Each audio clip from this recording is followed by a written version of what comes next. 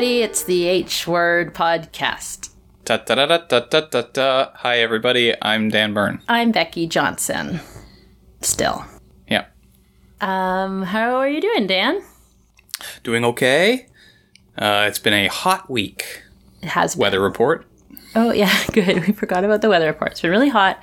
I harvested 6 strawberries from my balcony today.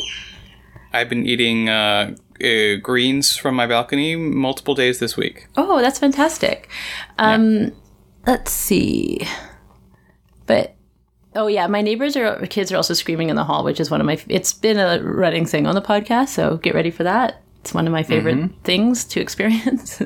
I liked Brandon Ash Muhammad had a lawnmower in the back, which was great. It was so loud and I could not hear it when we were recording. Okay. So, how are you feeling hope-wise this week? Like,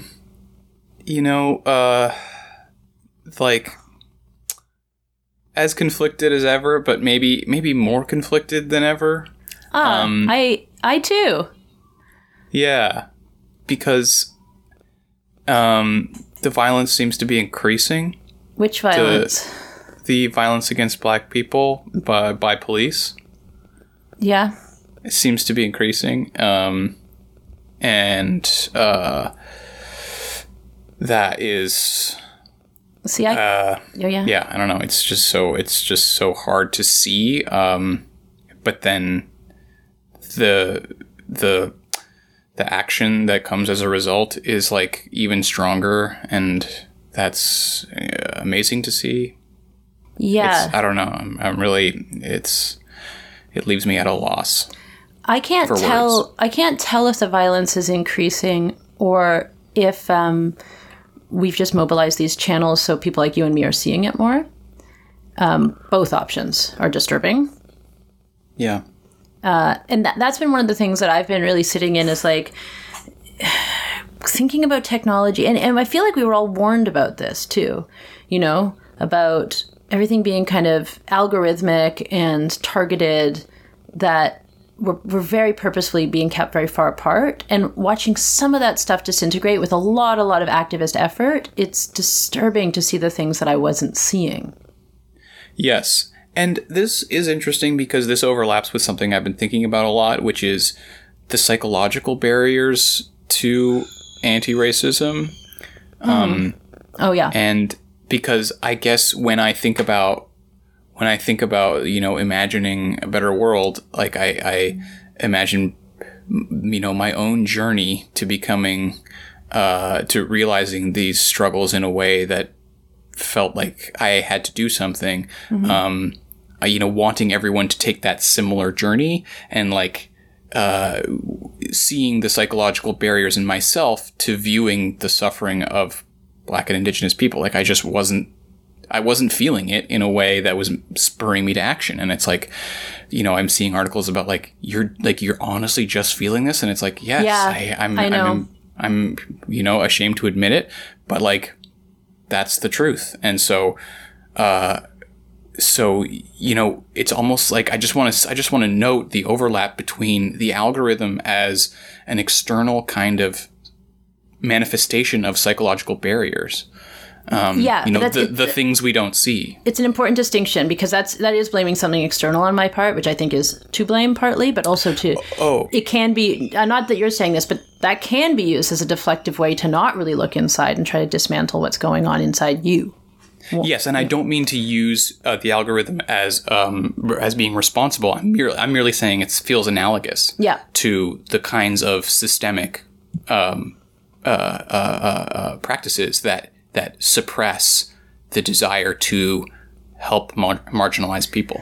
This is, this honestly to me feels like a lot of this week is like looking internally. I had a conversation with a female friend of mine who was sort of talking about a former partner of hers who is still in our community that, people are still friends with, and how hurtful that was. And as I was listening to this, and I've known these stories for years, I was just like, you've really helped me right now, because I don't know what it is in me that even knowing this, it's like I would forget it. It's like I would forget all the terrible things that I believed that I had never not believed it. Yes.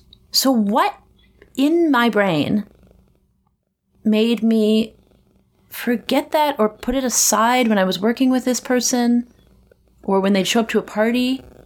Yeah, like there's an aspect of desensitization, but then there's an aspect of like feeling like the problem is too big. Yeah. Feeling like you don't have friends who agree with you, and so you think, oh, I guess we all collectively don't agree about that.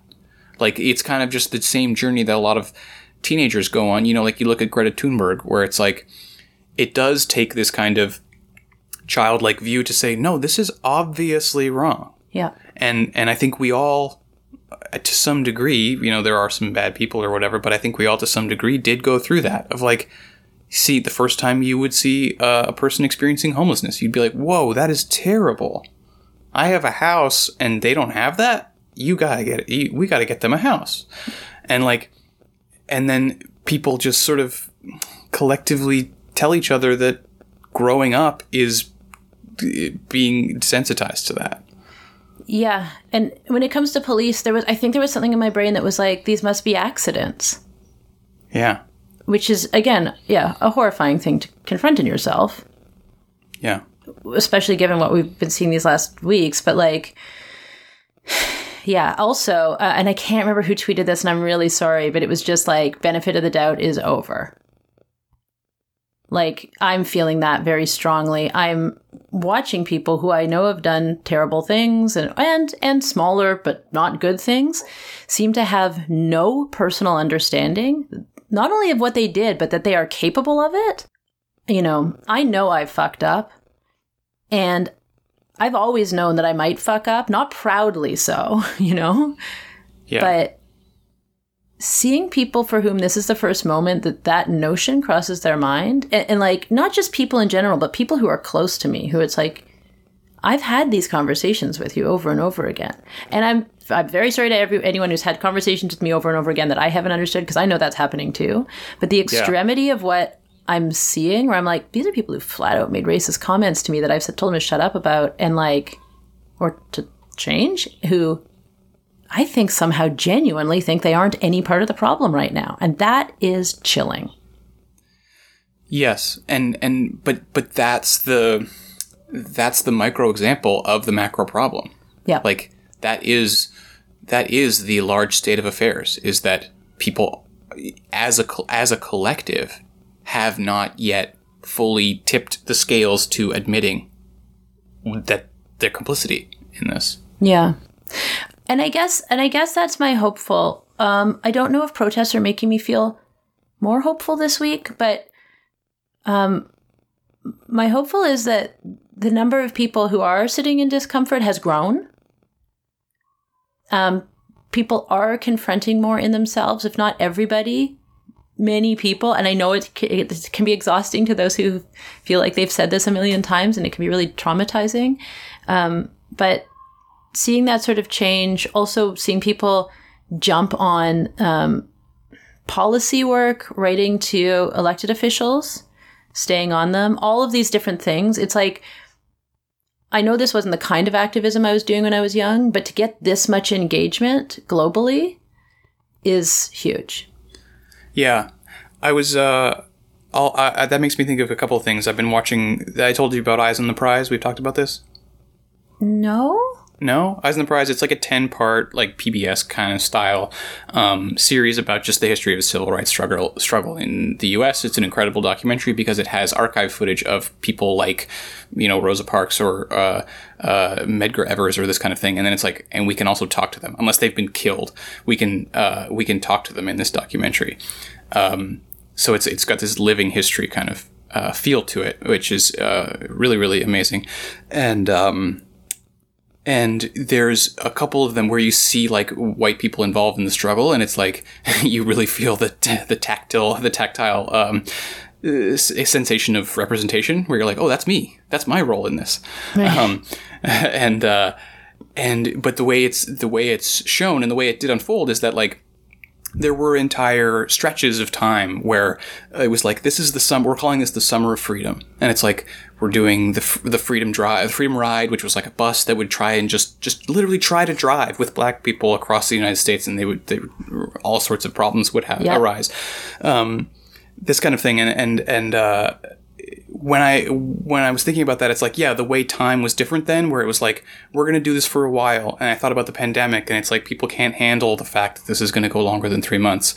And then I'm just maybe circle back to like this idea of like, who's listening to this podcast? Comedian friends, probably. And like, maybe we don't need to make jokes on social media right now. Like, I'm just starting to see social media. I was talking with a friend, and it was like, this is kind of the similar to voting, where it's like, this is a little terminal in my hand that I can just cast my vote about. And he was describing the sensation of watching your timeline turn from 25 to 50% to 75% about one issue. And you're like, suddenly it's just like, yes, this is what we're talking about. This is what we're doing. And I just think that people who are like wanting to like be like, well, social media is a fun time, I use it for having fun. It's like, maybe we can just make this the summer that's devoted to this. Yeah, because this week to me has been watching things go back to not talking about this. Well, that's what I mean, yeah. Breonna Taylor's murderers have not been arrested yet. Yeah. And I will also say this. I've been having some issues about understanding misogyny in a different way this last week. Uh-huh. So overall, it's the straight white dudes who are back to making jokes. Yeah. And who never stopped. Yeah.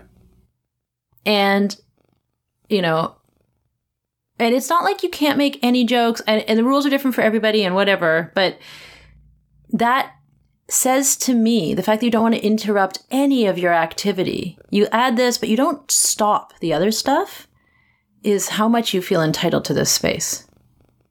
Mm-hmm. Yeah. And how it's a very small contribution you could make, but you have to understand that when you do something else, you are now polluting the timeline that could be dedicated, and you're taking up space. And is it worth it? So again, when we're talking about humor, and that's what like you and I do to a certain degree, like we still need to laugh and we still need joy.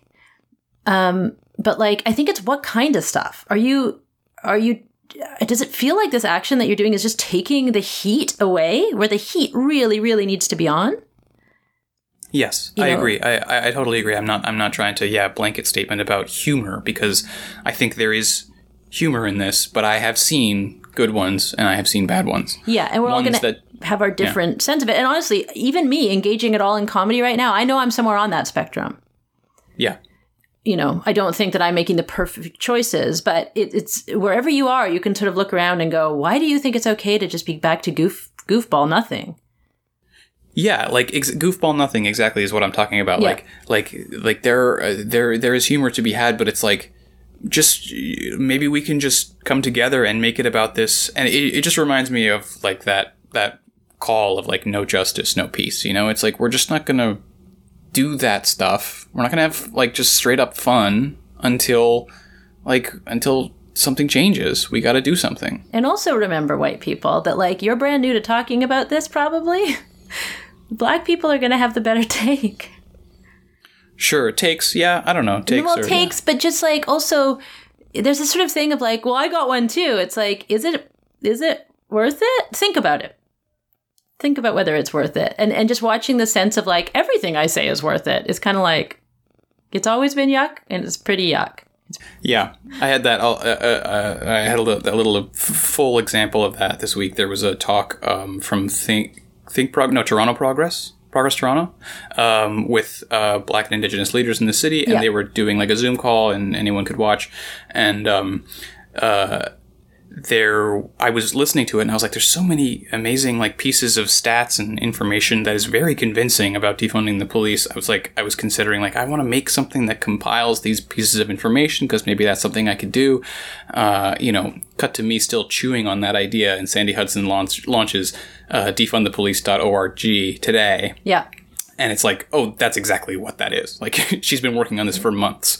Yeah, and there's also like, has the language and knowledge to do it faster and better. And so of course, that's it's incredible. It's to anyone, to everyone, check out that website. It's beautiful. Yeah, but it's also that thing of like, you know, some of the stuff I'm hearing from people of color is like, we're always treated like we don't know what we're doing. We're children. Everyone else knows better.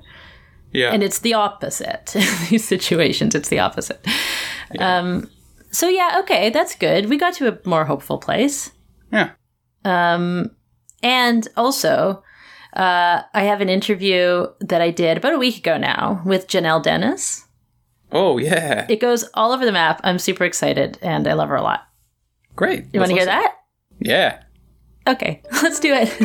All right, thanks, Becky. Bye. Bye, Dan.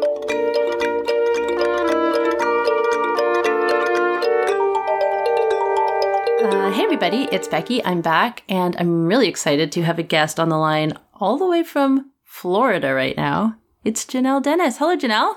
Ooh, so exotic. Aruba, Jamaica. Ooh, I want to take you. I didn't also know you were in Florida when I called you. Yeah, I think I casually, because I forget sometimes that I'm here. And so I'll be talking with someone. I'm like, yeah, well, you know, in Florida, or like, yeah, in Toronto, isn't it crazy over there? I'm like, oh, I'm actually in Florida. They're like, what? I'm like, yeah, where were you when I said it was 33, 34 degrees every day in April? Well, how long have you been in Florida? Since end of March. So about 3 weeks into the quarantine.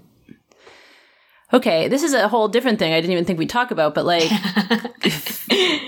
okay, what's Florida like right now? I mean, I'm reading the news from Florida and it seems absolutely bananas as far as like coronavirus. Oh, damn. I feel like I'm so removed. I actually feels like I've never been to a retreat or to any type of rehabilitation thing, but it feels almost like that in a positive way.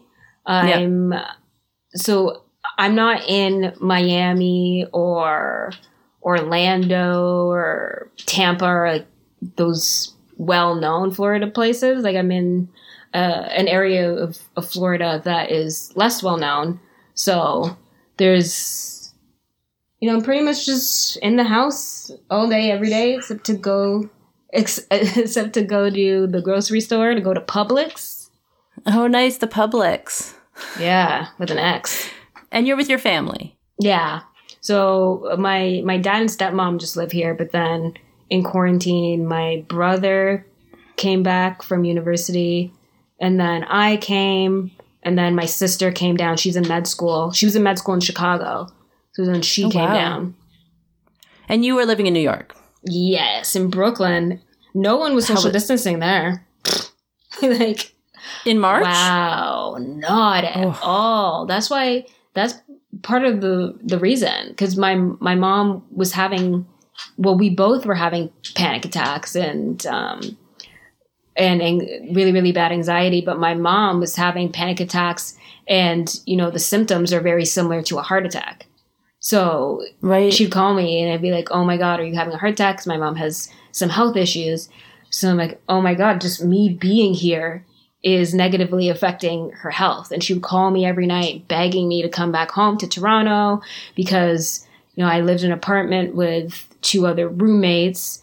They were still going out. You know, I share a bathroom with one. So it's like you can't, well, no. They weren't going out like partying, but they were going out to the grocery store. And in our neighborhood, it was so densely packed. And we live right beside a food town, right beside a grocery store. So that was packed like a club on a Friday night, just bumping. There was Taco Bell with crowds of people in Taco Bell. And me, I was a Taco Bell stan. So I'm like, wow, nowhere is safe. Not even my one place of refuge. I can't even get a Tripalupa in peace. So it was just too much. Like the streets were crowded because it's like it's so densely packed in the area of Brooklyn that I live in, and I live on a Broadway, like on a main street. The J train runs right outside my window, So all the subway stops are there. It's a high traffic area. And just people weren't social distancing. I mean, some people were wearing masks, but it was crazy. And, considering that most people in New York at some point, it's shown that they've had COVID at some point. Like even not to put, actually, no, I'm not saying the person's name, but one of my neighbors found out that they had COVID. And we just found this out like a month ago or something. So I'm like, oh my God. And he's like, well, pretty sure most of us had it at some point, like any of us who stayed. And I'm like, wow, true. It's a invisible enemy. They call menace. It. Yeah. So I usually get people also to introduce themselves. So you have a very interesting. I'm the Florida girl. The introduction is already done. I'm Florida woman. That's it. Done. No, but you have such an interesting, like, multifaceted sort of areas of work and interest. Yeah, I guess when you put it that way, I never really think of it like that. So starting from the beginning, like my origin story. Well, sure. I like bringing up that I was born in Jamaica. I moved to Canada when I was very young. And currently in the day, I work in talent acquisition for a television network, or I guess at this point, conglomerate. I don't know if that's the word. It's a big television company. And I also do stand-up and other comedy-related things on the side. But man, it's so hard to be funny right now. Are you finding that? Nope. Just kidding. No. I actually feel like, as a white woman, it's my moment to shine. I should just make jokes about everything. Yeah. I've been. I mean, I felt like when I'm in my own head, I feel really bleak. But then when I talk to people again, I'm like, we're confronting some very serious horrors, but those horrors were here before and we were doing comedy then. That's a great point. That was one that came to me yesterday. And it doesn't mean to quickly co-opt these stories and make jokes about them, but the understanding that our jobs are still super important. I do definitely want to give space to Black voices right now, like online.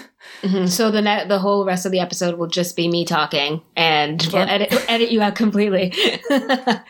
It'll just be like that sort of Peanuts parents talk when I'm talking like that. How are you feeling about being funny right now? So when people were asking at the beginning of the quarantine, like the whole evolution of how people would reach out. So I feel like at the beginning of quarantine, it started with like, how are you? Like our normal baseline check-in. And then it evolved to, how are you doing? And then, how are you doing right now? And then, how are you holding up? That was my favorite one to ask other people. How are you holding up? I've absolutely been texting that to people. I think I sent that to you. I don't remember who, chicken or the egg, who sent to first. I think I asked you, how are you holding up? And then you said in all caps, how are you holding up? Well, I don't usually use caps, but that's a bit more of a Kathy move. But yeah, and it evolved from how are you holding up to then racial civil revolution that's going on right now. And it literally just went to, are you okay? Yeah. Do you need anything from me? Yeah, I came full circle back to how are you? I don't really know what else to ask because answering that question is so overwhelming. And it was overwhelming at the start of quarantine and even now. But as like in my day job, in my profession, it's a lot of outreach and a lot of reaching out to people who I don't know, strangers, and trying to find talent or behind the scenes talent for the company. So I'm like, oh my God, like I feel put on the spot now by such a simple question. I feel like I need a template.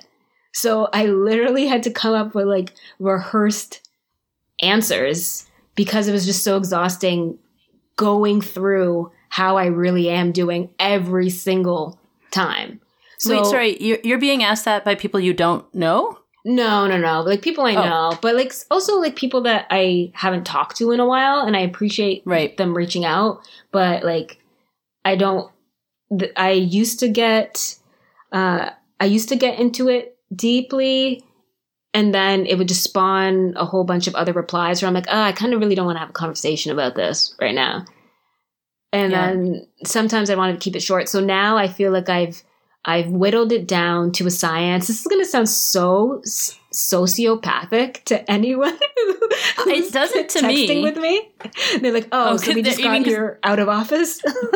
They're all going to know that they got the same message. Yeah. Oh my God. Okay. Well, I might as well say it now because maybe this will be the real test if they listen. If they're really listening, if they listen to this podcast, they'll know. So my answer right now is, and it's a lot of like, I got it from somebody else. I'm such a piece of trash. I got it from someone else because I asked them, how are you? And they said, I'm up and down.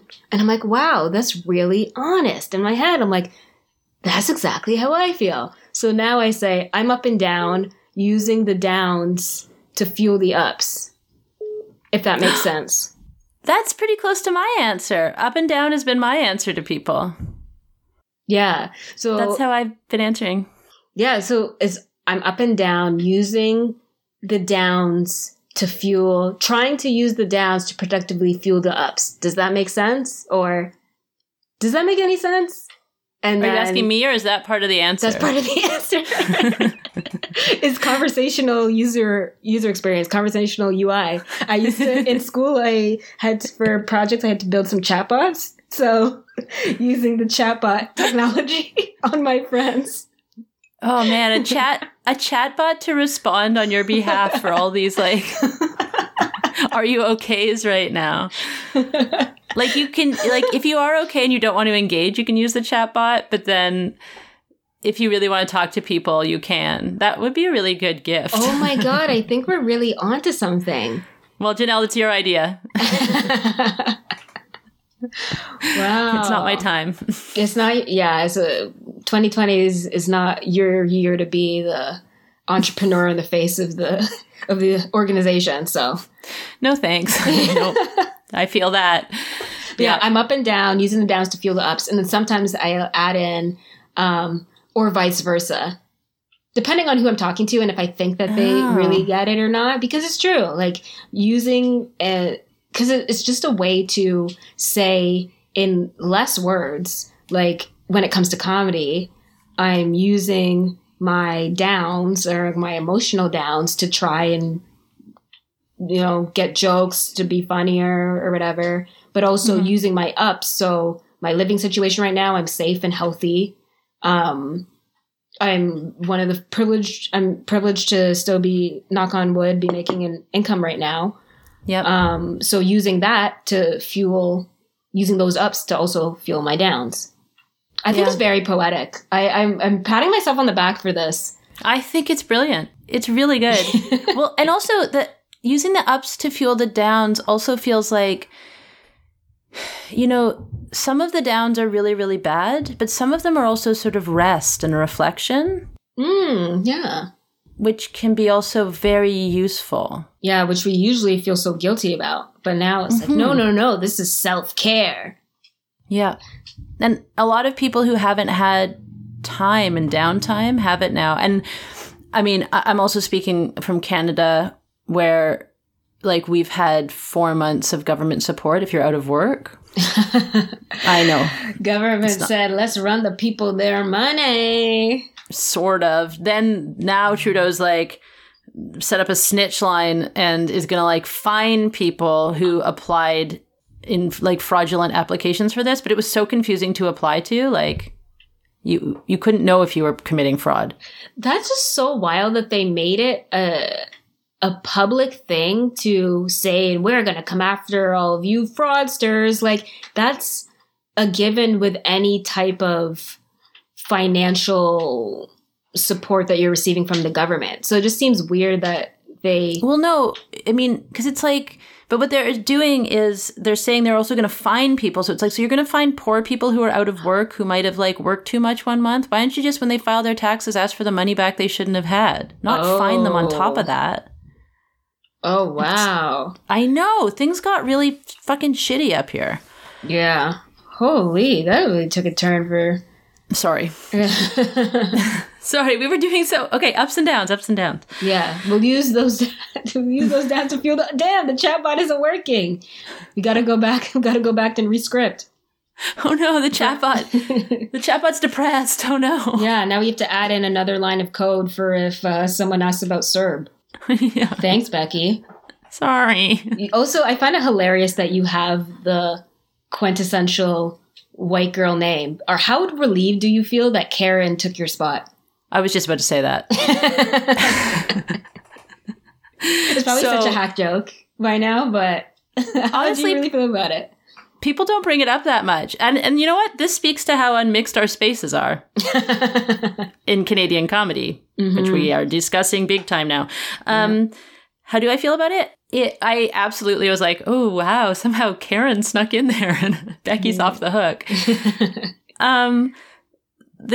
It's like, I'm old enough to have been through so many waves of this, like in the mainstream. Sir Mix-a-Lot being the first one that I remember. Oh, yeah. Becky, look at her butt. Oh, my God, Becky. Yeah. And so, yeah, I feel like, sure, I get that this is like a call out of privilege and I should take it. But then I also think about like little girls named Becky and Karen and little black girls named Becky and Karen. Oh, that sucks. Yeah, I go to that spot of like, maybe just choose a word that's not someone's name. Because, you know. Yeah. Little girls have these names. Or I feel like we should put out a PSA, don't name your from here on out, don't name your black daughters Karen. Or Becky. Great. So then I can just have an absolutely like solidified Adolf as a name. Yeah. There was someone on Twitter. I'm not sure if it was a friend of mine or, you know, it always gets muddled of who's your actual friend on Twitter and who's just someone who doesn't know who you are, but you're a fan of them. You know, that confusion. So there's someone that posted and it's a black guy named Kyle. And he's like, what is the male? He's like, I really hope they don't come out with a male version of Karen. Or no, it wasn't like that, but oh no, the government's calling. They think that I frauded CERB. It's such an old-timey ring too. Okay, it's gonna be like one more ring.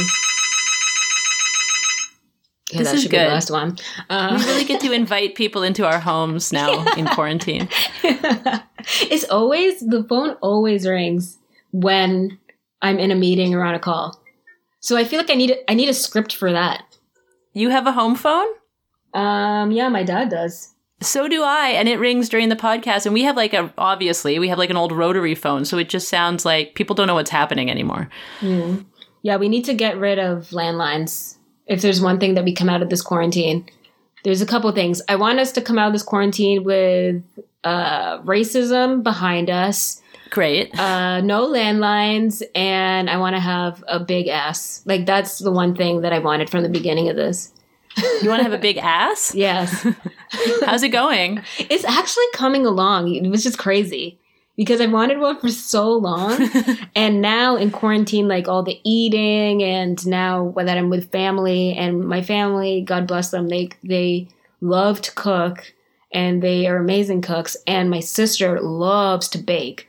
Every day, she's been my brother's laughing. Every day my sister bakes something new and she got this new cookbook and she's making all these crazy recipes like ricotta orange cookies. And when we saw the recipe, we're like, ricotta cheese and a cookie. Let's see. And then both me and my dad, who like we're all Jamaican, you know, Jamaicans are very suspicious of tastes and things that we're not used to because we pretty much have a good handle on what tastes good. So when we heard these cookies, like, ugh, and then we had it and we're like, all across the board, our whole family said, these are the best cookies we've ever had, ever. it was like a fluffy cloud cake of a cookie. The ricotta did that. Yeah, the cheese can add some nice fluff in there. And also baked goods, really good way to pack on some pounds. Yeah. And so like my butt's getting a little bit bigger. I mean, no one's around to see it. Like no one that's not my family is around to see it. But I'm hopeful. Oh yeah, hope. That's what we're supposed to be talking about. We got there. That's my mom's name, actually. Oh, Hope. Yeah, she gets so many because also she works with a lot of. Well, she works in a branch of the Canadian government. She's not one of the people that calculates CERB, so don't come calling me or calling her. But she calculates Canada pension and some other things that people get. So she works around a lot of, older people, a lot of white people, and they make the same hack jokes to her all the time. Like they call her hopeless. Like their nicknames are like hopeless. What's another one? They never call her hopeful, but a lot of people call her hopeless. My mother-in-law's name is, I wonder if she listens. If you do, hello, Macho. Her name is Maite, Mayte. Mayte. Mayte. Yeah. Oh, like I would, if I were looking at that phonetically, I would think mate. Yeah, right? or mate. Or anyway, I found out like years ago that they kind of pronounce it like mighty sometimes, and that she was being called Mighty Mouse at work. I was just about to say that. Why? I know, but like, just for years and years, it's like, yeah, you've been next to this woman forever. Learn her name. Yeah. It's hard, but I fell in love with her son. I made a commitment. Yeah. My Anglophone mouth figured it out. Yeah, it's weird, like, because it's kind of a weird spot, because with names, I feel that nicknames are great because it really solidifies that bond and it shows that you care about a person beyond just their surface level. Like you actually plan on speaking to them again. So in that way, I think nicknames are good. But like with me, all the nicknames that I got, because a lot of nicknames are based on like how your name is odd or weird. So like my name, Jhanelle, has an H in there. Yeah. And like all my high school teachers would be like, Jhanelle. Like they knew that the H was silent. Like you don't do that when you're talking about Zsa Zsa Gabor. You're not being like Zsa Gabor. Yeah. So like I didn't have a problem with it because like it didn't really upset me, but it's just like, come on, man. Like at least let's be creative. Like at least in college, I had some of my this group of some of my friends would call me Jhanelle. That I actually thought was funny. Even though people would hear and be like, whoa. If it's your friend, it's different than someone just being like, looking at your name and being like, I don't care about this. Yeah. I'm just going to do whatever with this information. Yeah. Is there anything that's making you feel hopeful or giving you hope right now? Or how do you feel about even the concept at the moment? Of hope? Well, my mom, every day when I call her, I get that dose in there. I should probably just call her Hope instead of Mom. Mom sucks. It depends. Moms don't always like that. Oh, my mom would hate if I called her by her name. Oh my God. Yeah. Especially if I called her by her nickname, her Jamaican nickname, which is Hopi. She hates that. That's the one she hates the most. Even more than hopeless. But anyways, enough about her. What's giving me hope is... Damn, now I'm thinking in my mind, I totally thought of... The question in my head was something different now that I'm realizing what my answer was. Answer the question in your head. What was the question in your head? I was thinking because... and this sounds disgusting. And I don't mean to plug my podcast, but... Do it. Fucking do it.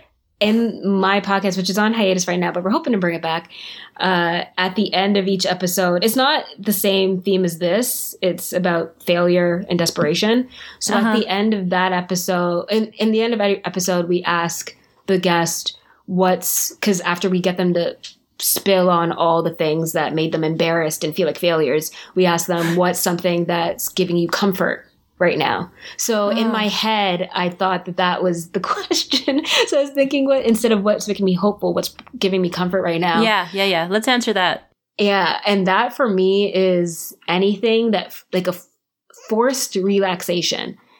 And by that, I don't mean meditation, even though I do have a lot of guided meditations on YouTube, because I have a history of a lot of sleep disorders, including night terrors, nightmare disorder, which is a disorder where most of your dreams are nightmares. I've had that since childhood. Used to have sleepwalking, sleep talking, sleep eating. Oh my gosh. And up until now, like sleep eating was the only thing I would do. And sleep eating, I just do that when I'm stressed. And I trained myself in New York. I have a snack bin in my room. I trained myself to know that the snacks are in that bin so I wouldn't sleepwalk out of my room. And oh my God. So when I half wake up, I would just go to that bin and sleep eat only the snacks from that bin. So I'm like, wow, my subconscious is such a genius.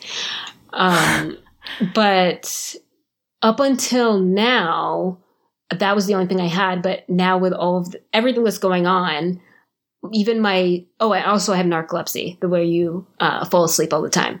So now I'm actually not sleeping through the night anymore. Like I wake up so often, like I just can't sleep through the night. And so guided meditations, that was actually what cured my nightmare disorder and my sleepwalking. Like when I would go to bed listening to YouTube, listening to a meditation or something like that.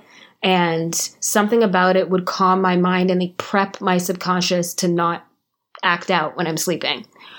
So, whoa. Have you heard of ASMR? Yes. Yes. I mean, yes. However you say it. Absolutely. Yes. I don't think I'm a pro ASMR person. It just takes practice. ASMR is something that I have experienced since before it became a fad or before it became a big thing. I remember I've been experiencing ASMR. For anyone who's listening that doesn't know, auto meridian sensory response, it's where you feel a tingling feeling in your brain, like in your skull. Yeah. You feel a tingling feeling that's usually triggered by audio or visual stimuli. So for me, my triggers are, they come and go because sometimes you can get desensitized to some. But common triggers for everyone is like whispering, tapping on certain things, certain sounds, personal attention. For me, because I've personal attention? What's that mean? So like someone teaching you something. So for me, it started out when I was little and like I had this teacher who had this glitter wand and she would write things on the easel and she'd point at each word so deliberately to teach us. And anytime I had a reading buddy, anytime my reading buddy would read to me, I would get that feeling as well. Or anytime anyone is instructing me or showing me how to do something in a calm, deliberate manner, it would do that too. So I remember thinking like, and then I got older and I was still having it. And this is like pre-Google. And I remember when Google first came out and I was so scared of this because I'm like, this tingly feeling, I'd never done any drugs or anything. So I'm like, what is this tingly feeling? Do I have a brain tumor? Because I was also a kid with childhood anxiety. So I'm like, this may be a brain tumor and I don't want to go to the doctor to get it checked out because I already know it is one. Right. And I know that feeling. If I don't go, then I don't have to know and I get to live longer. Exactly. Very, very deep brain spiral. Yeah, I know that. I love how you get it. Yeah.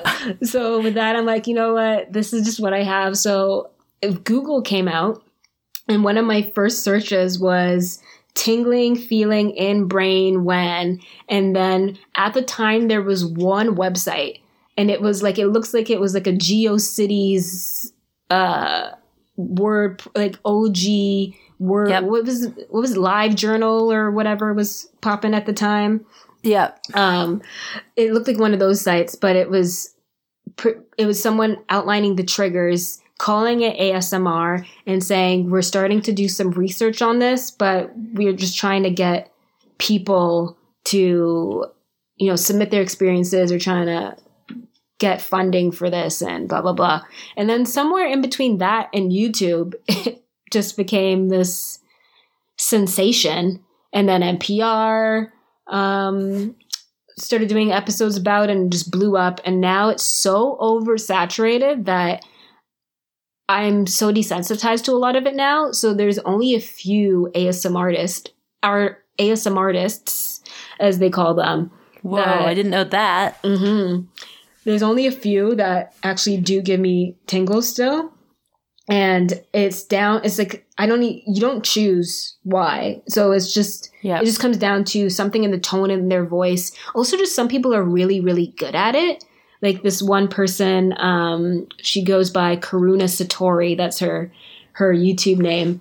Okay. And she just is so, everything she does, like she had like pen light. So person with attention, a lot of YouTube videos are like role play in the most innocent way. So like a role play, like a face, this sounds so bad. Or like you're going to a spa, like a spa role play. So they'll take the cotton pads out and then they'll wipe down the camera so it looks and feels like they're wiping. It sounds so dumb. Like they're wiping. No, it's interesting. Actually, you explaining this also makes me understand, because I've watched some of them and I'm like, why are they always being like, I'm going to clean your teeth or something? Yeah. And it's like a dentist role play, hairdresser role play where they take, like they have hair beside the camera. So like they have the scissors and they're snipping the hair and you see the hair falling. But that one never works for me because they always use like this wig. They always use like the cheapest wig. I'm like, this doesn't look like my hair. This is completely breaking the fourth wall. Like, we need some black textured hair for these role plays. So it's just like all those role plays do it for me, because there's this other ASM artist. She's this Korean woman and she goes by Latte. That's just her name. And seeing her growth over these years, she's really put a lot of quality into her production value. Like every month, like now it's so cinematic. So even if I don't get tingles, I just have to, you have to stand. Like she does it so well. And like, it's like an episode of Mr. Rogers or something like that, where they'll zoom in on, like, it'll be a shot of her tea and then a shot of other things in the background, and the focus and the quality is so crisp and clear. And some of these ASMRs really know what they're doing. They have all the props. They have this pen light. This one girl, Peace and Serenity. This is getting real deep inside baseball ASMR. Yeah, I'm really into it. But she has these water globes. Water sounds is one of the ones that's a trigger for me. So she'll like, if you're like shaking a bottle of water and the boop, boop, boop, boop, boop, like that sound. Ugh. Something about sounds. I'm very triggered by sounds. And I think that's why, like, even in the past, like people that I've dated, I was talking about this with someone the other day, that voice is a big thing for me. Like they have to have a kind of voice that you enjoy. Kind of. Bless you. That was that was the government on the phone. Oh, wow. They're allergic to all the fraudsters out there. What was I saying? Oh, wait. We're getting into... Now, how can I not remember? Oh, no. It was about... so relaxed. Honestly, I'm like, maybe your voice is my relaxation. You were talking about, like, dating people and voice. Yeah. No, I don't know. That's the thing. I wish I knew what type of voice. It's just, like, when I hear it, I know if it's a comforting voice or not. And it has to feel like a safe voice. Do you have, like, synesthesia? I don't think I do. I wish I did. It feels like you have a lot of these things that like... Yeah, it feels like I'm scratching the surface of it, but I just didn't go all the way into full synesthesia. Because, you know, do you know Ali Pierce, comedian Ali Pierce from Toronto?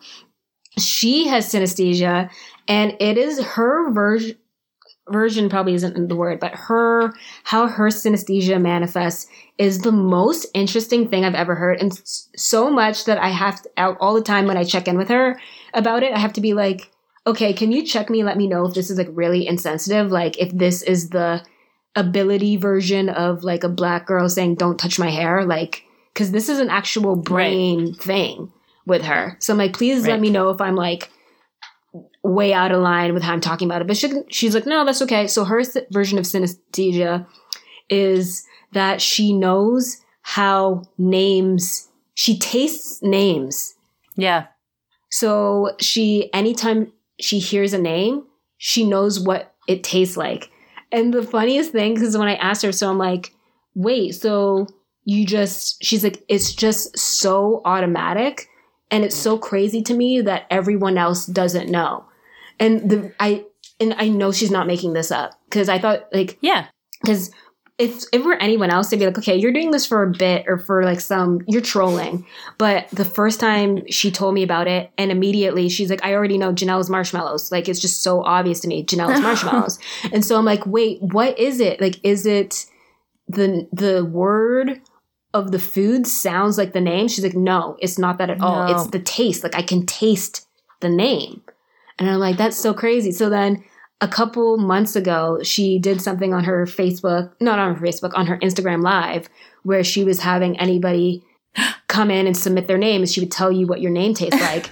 And so I sent it to her again to see if I could catch her being like, because if she told me a different food, then I'd be like, Immediately she said marshmallows. She's like, I remember, Jhanelle, it's marshmallows. Like, and I'm like, we know you told me that the first time. I know you're not lying. And then it's so funny because different versions of different names will be different. So like, I think she said Daniel is spaghetti and Dan is bananas. Like, this is great. I find it so amusing. Like, that is a version of ASMR to me. Like, I could just listen to her listing off names and what they taste like. And I wish I had that. Like, I would love that type of, because I always ask her, I'm like, when are you going to talk about this on stage? And it's kind of like, because when I used to talk about my ASMR or like all my sleep disorders, people would be like, oh my God, why don't you talk about your sleep eating or your whatever? And I'm like, I just don't know how to make it funny, because it's just so real for me. It's like just normal. I haven't found like where it's amusing. But I'm sure like to other people, it's just, I need to find the angle. And that was pretty much the same thing that Ali was saying. She's like, it's just so normal to me. Yeah. And then it becomes like a party trick. Like, I guess you could do crowd work where you tell everyone what their names taste like, but like, yeah, maybe, I don't know. And and you don't want to become the like tasting names comic. So I get where she's coming from with that. The tasting names, like at conventions comic. You know what I have? Okay, first of all, I do have sleep paralysis as well, but it doesn't happen very often, and it's horrible. It's the worst. It's the worst. And it never, no matter how many times it happens to you, it always feels like the first time. It always feels like a demon's coming to get you. And the other one I have is a demon coming to get you. Didn't you know that, Becky? Yes, I do. I also do know that. I know both. I honestly, are we on the same page that we kind of think that it might be possible? I mean, Kevin Garnett said anything is possible, so I believe him. Yeah. But also maybe he's a demon. Who knows? Oh, God. This is great. Well, the other one I have is violence.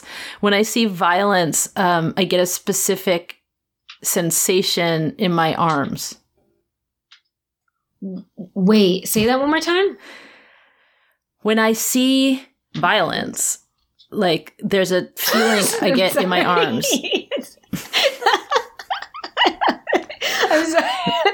That is so bad for me to laugh at that. No. I mean, it's... I'm just imagining you, like, winding up, being like, oh, I gotta... Not quite like that, but like, so violent movies are really difficult for me to watch because my arms are going crazy and they feel, I mean, whatever. They just feel a certain way, and I looked that up, and it's potentially some form of synesthesia, but it happens with cartoons. Wait. So if you're watching like Looney Tunes and the anvil is dropping on Roadrunner and Coyote and the anvil's dropping, your arms are like going crazy. Yeah, and it's weird because it's also in cartoons it's only sometimes, but like Rick and Morty is really hard to watch. Because they're constantly shooting people's heads off. And it hurts. It hurts me. Oh my God. Cause like, okay, I feel bad for laughing about because this is an actual, like a neurological. No, you're allowed to laugh. Disorder. It's so weird. And like when I'm watching with my husband at home, I'll be like, I felt that one. I really can't watch football. And that's hilarious because people that don't know what you're actually feeling, and you're like, man, I really feel it. They're like, what is wrong with you? Like, they probably think that you're like white womaning it up to the max, being like, it hurts me. I can't take it. Yeah. Oh, well, at the movies, when I go to a movie theater, if it's a really violent film, like it's hard to control my body. I know. So I'm imagining you in like Django Unchained. Oh God, your body's going crazy. People are like, man, this woman is so racist. And you're right about the white woman thing too, because like that whole not that I feel like people are judging me, but like that whole like I also have to stop looking. So that my body so it is like I'm making a big dramatic like making it about you. I can't. But like I can't. And the thing is that is because you never know when violence is going to pop up, and violence is one of the most common tropes or like narrative devices. So it's like, wait, so are your wow? So your arms, like, are they flailing, or do you just feel like a pins and needles? No, they're not. But they're not flailing around like Popeye punches, like you said. They're like, but it's like vibrating? No, but they can kind of tense in a way that I can't control, and then also the other thing is that it is like a tingly kind of. Sometimes in a bit of it gets to be painful, but like I'll hold my arms like I'm cold.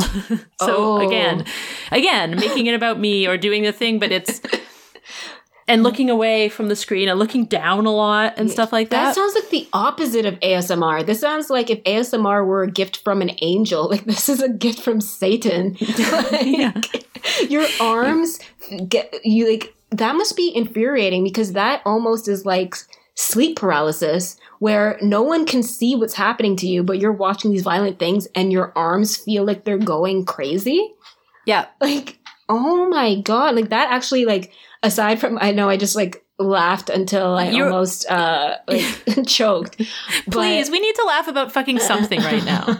But please. Like, if I had that, yeah, that would be that's tough, like going through. Because it's like, they had all those documentaries of people with, narcolepsy too, because I don't have the severe form of narcolepsy where you're falling asleep mid-conversation. But if you've ever watched those documentaries where people will just be talking and falling asleep constantly, and people like laugh at that, and when I like actually think about it, because I can relate to it, I'm like, but man, like imagine how like it's the true definition of a disability, which is it's something that impedes the quality of your life. Like you can't even be present in any moment because you'll just essentially pass out. Oh yeah, type 1 narcolepsy is so dangerous because it's like you can pass out while you're cutting up food with a big sharp knife and stuff. So that's you have type 2 narcolepsy? Yeah, I don't think my doctor ever classified it as like a type 1 or type 2 type of thing, but it's just like more, it's not a severe form of narcolepsy, but it's enough to impede my life. Like how I was diagnosed was I did a daytime latency test, which is they wake you up in the morning and then they tell you to stay awake for 2 hours.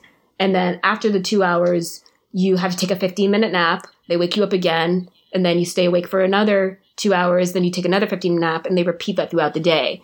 So with me, I just could not physically stay awake for the 2 hours. And at one point I thought I was tricking. Like I thought I was so smart because and my mom has narcolepsy too. So we can both relate to it because it's my best. So with narcolepsy for me, it's not falling asleep. I don't just fall asleep, but it's like, imagine how you feel when you pull an all-nighter and you don't get any sleep. Just feeling like that all the time. Like and a lot of people that have other conditions like thyroid issues or whatever the condition is that have excessive daytime sleepiness or other fatigue disorders, like that's what it is. So it's like you can't function, you don't feel on top of anything because no matter how much sleep you get, you just don't feel rested. And for me, my doctor said that it was likely because of my history of sleepwalking, talking, eating, because my brain is so active at night that I'm not really I think I'm getting 8 hours sleep, but really it's like 3. So with that test, like, so my mom and I, when I wasn't taking any medication for it, sometimes I would call her crying and say, like, I just slept the whole entire day. And I remember crying one time. I called her. I'm like, I feel like I'm sleeping my life away. Yeah. And then she's like, I totally get what you, but my mom is like so chill about everything. She's like, why are you feeling bad about that? I woke up at 8 and then slept and woke up. Like, she's like, who cares? But I'm like, I care because I feel like I'm missing so many things in life because I just need to sleep. Like, even so many times I've not bailed, but like I guess kind of bailed on friends where they're like, oh, hey, are you coming to this thing? I'm like, yeah. And then I'll shower and then feel the just overwhelming need to lie down face first on my bed in my towel. And then they're like, where are you? And then that's it. Yeah. And I remember even like the diagnosis was actually so relieving because telling my friends like Marito, who you had on the show, Marito, Aisha Brown, I remember we used to have meetings for projects we were working on. And I would be like, okay, great talk, guys. We're really making some headway. Can I just like sit down on this couch, like in a slightly reclined, like slightly lying down? I'm not going to fall asleep. Just like, can I just lay down? And they'd be like, okay, Jhanelle, you're going to fall asleep. And so then finally when I found this out, I'm like, guys, I have narcolepsy. It's not that I'm just like this lazy person that doesn't want to. So it was relieving in that way. But so this daytime latency test, my mom and I both say, like, for anyone that doesn't experience that level of fatigue, is that it's equivalent to, so it's always the worst upon waking up. So in the morning. So when you wake up, imagine your alarm has already gone off 5 times and, you know, usually you have an obligation like work or school or something. Jhanelle, this is me. You're describing me. It's so hard to get out of bed in the morning. Yeah. My whole life. But it's like there's not even a word in the English language that describes how hard it is. Like me and my mom, we always say the same thing. I think I said it to her first, or maybe she said it to me. We're like, it literally, like not even an exaggeration, if someone were to come in the house and have a gun to my head and be like, if you don't get up right now and wake up and go get ready, I'm going to kill everyone in your family, everyone that you love and you. And I would be like, oh man. And then 5 more minutes, please. And then have everyone murdered. Like that's how, like, I just would still not be able to get up. So in that daytime test, I'm like I kept on falling asleep. And then they had an intercom in the room where they'd be like, okay, you have to stay up. And I'm like, damn it. I'm like, I can't. Like, I can't stay up. So I'm like, okay, well, maybe I can trick them. Stupid. Like, this is a test for my benefit, but I'm still trying to, like, I'm trying to, like, get one over on them. So there's cameras on the ceiling. You're hooked up to everything. There's cameras on the ceiling and everywhere in the room. So one of my narcolepsy skills that I've developed over time is being able to sleep with my eyes open. And so many times I've fallen asleep with my eyes open. So I'm like, So I had a book with me. So the camera was like one of those dome cameras from the ceiling. So I'm like, from the angle of that camera, if I have my book out and I can relax my eyes so that they're slightly open and it looks like I'm reading this book, then I'm good. Like, it looks like I'm reading and the cameras will think that I'm just reading. And so I'm like, yes, my weekend at Bernie, like I was weekend at Bernie'sing myself. And then, so I'm like, yes. So I started doing that. And then all of a sudden I hear, Miss Dennis, you have to stay awake. I'm like, what? How do they keep, every time I kept trying to do it, I kept trying to like open my eyes wider and they would still be on to me. I'm like, what the hell? And then I realized because I'm hooked up, all the things are hooked up to my brain waves. So they literally see me like sitting up reading while my brain waves are conking out, like flatlining. So they know that I'm sleeping. I love this idea that you are trying to like Homer Simpson trick your own medical diagnosis. And so like after, they were onto me and they're like, do whatever you need to do, whether it's like get up, walk around the room, whatever. And it felt like torture. Like it's such like a first world problem, but I'm like, it felt like I was being tortured. And but then when it came time to be like, okay, your 2 hours is up. Now time for you to take a 15-minute nap. And the doctor would come in and he'd prep you and say, okay, try, do your best to try to fall asleep. And this is like during the middle of the day too. So making it seem like it was going to be a hard feat, like do your best to try to fall asleep. And as soon as my head hit the pillow, like throughout my whole entire life, I never had that I don't know what it's called, like a refractory period or some type of period where it takes you to fall asleep, like where your head's on the pillow and you're trying to fall asleep. I've never had that. As soon as my head is on the pillow, like I'm gone. So apparently, then when I got my results back, it showed that the average time that I would fall asleep every single time when it was time for me to take a nap was in 1 to 2 minutes. And the longest time that it took me to fall asleep being like at the end of the day, like at 5 p.m., where they'd already been doing that over and over and over. It took like 5 minutes. So I'm like, oh, okay. And then my doctor explained to me that the normal time that you should that it takes for a human to fall asleep is 8 minutes. Yeah. So they're like anything below 8 minutes is definitely narcolepsy territory and definitely below 3 minutes. So I'm like, oh man, because it's like, that's what your brain is always trying to do. It's just always one hair away from just being like, peace, I'm out. I had the most terrible sleep last night, like one of the worst ones in a very long time. Do you think that the demons came for me because we were going to talk? Definitely. Oh no. Do you know the demon's name? Is it? No. Do you know your demon's name? Lucy? You do? I think my demon's name is Lucy. Wow. No, I don't. It's just like a scary force either sitting on me or standing in the corner of the room. It's very, very scary. Yeah, to be honest with you, like all jokes aside, I've never had that demon part of the sleep paralysis.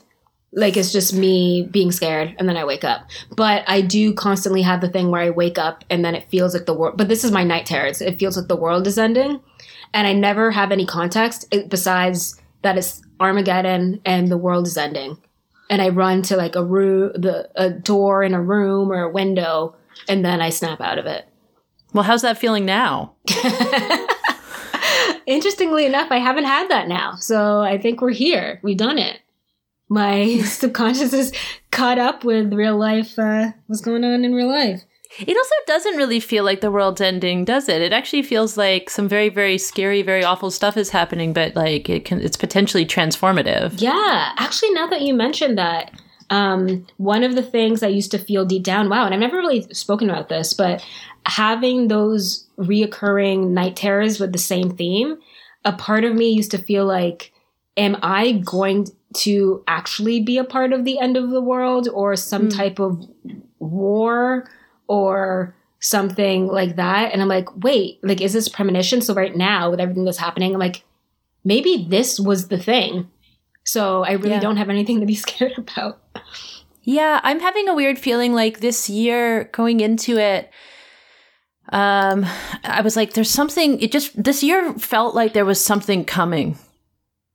Yeah. To me. Wow. Like the end of last year felt like, it's just like something's got to give. I think, and that was, I think, part of the reason of starting this podcast, maybe, was trying to figure that out. But like, it's interesting to see that all this upheaval and change and like really big stuff going on, statues falling into rivers really strikes me. It's like, that just happened like in a week. We did that. We didn't have to keep fucking talking about it. Yeah. We did it. Let's just do it. I mean, I didn't do it, but it was done. Nike did it. Yeah, Nike just did it. But yeah, like, and I guess I don't quite know how to articulate it, but it's like something is happening on a very big spiritual level right now, it feels like. Yeah. I don't know quite. How do you relate to spirituality? Oh yeah, what were you going to say? I was going to say maybe because I've always been a huge fan of the X-Men, and something about you know, people having their gifts that can all be used to towards some type of positive outcome. That's always been a storyline or narrative that I never get tired. Well, actually, no, I'm totally lying. There's so many shows that I don't watch that have that same theme. So, okay, just X-Men. And no, but it sticks. You mean it sticks with you as a theme, right? Like, yeah. So it's really funny to me thinking of like everyone's weird things that could be their power, like your aversion, your physical aversion to violence. Like imagine someone like you watching these police brutality videos where, I can't. And then someone that's advocating, like someone that's close to you being like, this isn't just hurting Black people, this is hurting my white loved one. And then that being the catalyst in change. Oh, I don't want that to have to be the catalyst for change. I know, it's so gross, but imagine though. It's also kind of, it's just, we all have our things. And so many people are having panic attacks right now. Like so many people that I know are having panic attacks for the first time. Like they've dealt with anxiety, but now they're like, oh my God, it feels like I'm dying. And then all of us other panic attack people are like, welcome to the club. Come with us. We'll hold your hand. It's also like, we'll call 911 together. It's also like, it's like sitting in discomfort, that idea, but it's like you could be having panic attacks. There's many, I'm not a doctor, obviously, but like, sometimes we're having panic attacks when we're just processing really difficult things. And like, that's okay. You might need to process those things. Processing it even subconsciously and not consciously. Because, I think we're running out of time, but just this one quick last thing. Last year, for like a month or a couple weeks, I couldn't feel my left arm. I guess this is like not your thing, but I just couldn't feel my left arm. And I was like, is this stroke related or heart attack related? I started getting really scared.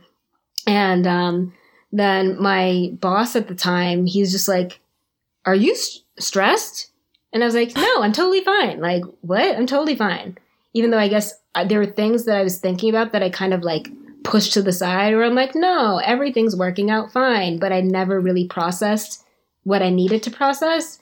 Yeah. And he's like, oh, okay, well, glad to hear you're fine. But the same thing happened to me one time, and they found out it was stress. But, everyone's different. I'm like, okay, yeah, whatever.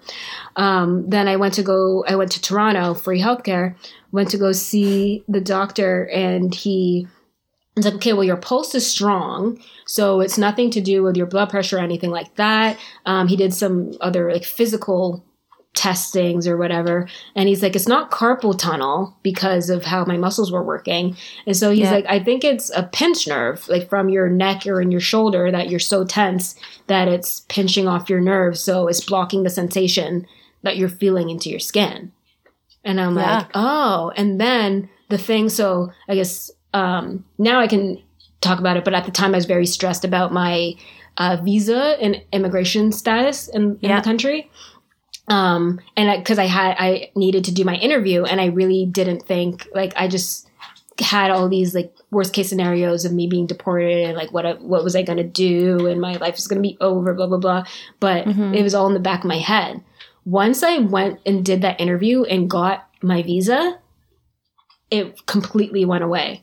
Wow. And then during quarantine, it came back. I'm like, damn, ghost shoulder. Ghost shoulder.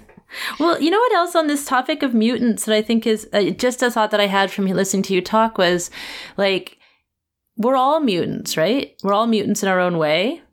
Yeah. And we're in a moment that's sort of saying, and this has been sort of slowly building, but also just saying, like, whoever you are, however you've come out into this world, you're okay and you have something to contribute. And we're really trying to shift that conversation right now. That feels like a bit of a mutant conversation, because everybody's a mutation, right? Everyone, yeah. Genetic mutations. That's it. We're all just genetic mutations. Yeah, maybe we should have people email the show and with their own mutations, and then we'll put together a list and we'll go out there. Actually, no, that doesn't have a good history. Usually when yeah, right. Yeah, good intentions, but yeah, these things can go in bad directions. Yeah. Jhanelle, where can people find you online? Oh, online, you can find me at Jhanelle Dennis on Instagram. My account's private there, but if the only reason it's private is because of, my work, and some people will add me for reasons that are completely ridiculous or kind of like very overstepping. So, if you request to add me on Instagram, just like shoot a message and be like, hey, I heard you. I just pretty much want to weed out all the bots and people that I can't verify. I'm just very paranoid in that way. So if you just say like, hey, I heard you on this thing, then yeah. And then Twitter, same thing, Jhanelle Dennis. My name, that's the one beauty about having a uniquely spelled name is that you have the monopoly on all the social media handles. Yeah, Becky Johnson doesn't have that. You're kidding. I'm crazy. Too late. I'm way too late to the party on TikTok. I don't know what my name's going to be. I can't even come close. Yeah, it's even gonna have all a the bunch short of, I think forms are gone. Like Beck Johns, forget it. That's taken. Yeah, I'm Johnson Becky on Instagram and Twitter, and that's huge. That means I got in on the ground floor because there's a lot of us out there. Yeah, and that means that you were creative and smarter than the rest of the Becky Johnsons, which must make you feel good about yourself, right? Yeah, I want to be the best Becky Johnson. No, actually, I know another Becky Johnson in the Toronto comedy scene. That's how many of us there are. Wow, yeah. Rivalry. Cat fight. Yeah. Blonde v brunette 2020. No, she's lovely. All right, dude. Yeah, thank you so much for talking to me. This was wonderful. You. Yeah, that was, oh my God, I still can't believe your arm thing. I'm going to take that with me for the rest of my life. I'm really going to I have to research that later because I want to, this is like my new synesthesia obsession. Harriet the Spy. Wait, are you still recording? Yes. Should I stop? Okay, I think, yeah, we can just say goodbye and so I can edit that in. Okay, bye, Jhanelle. Bye.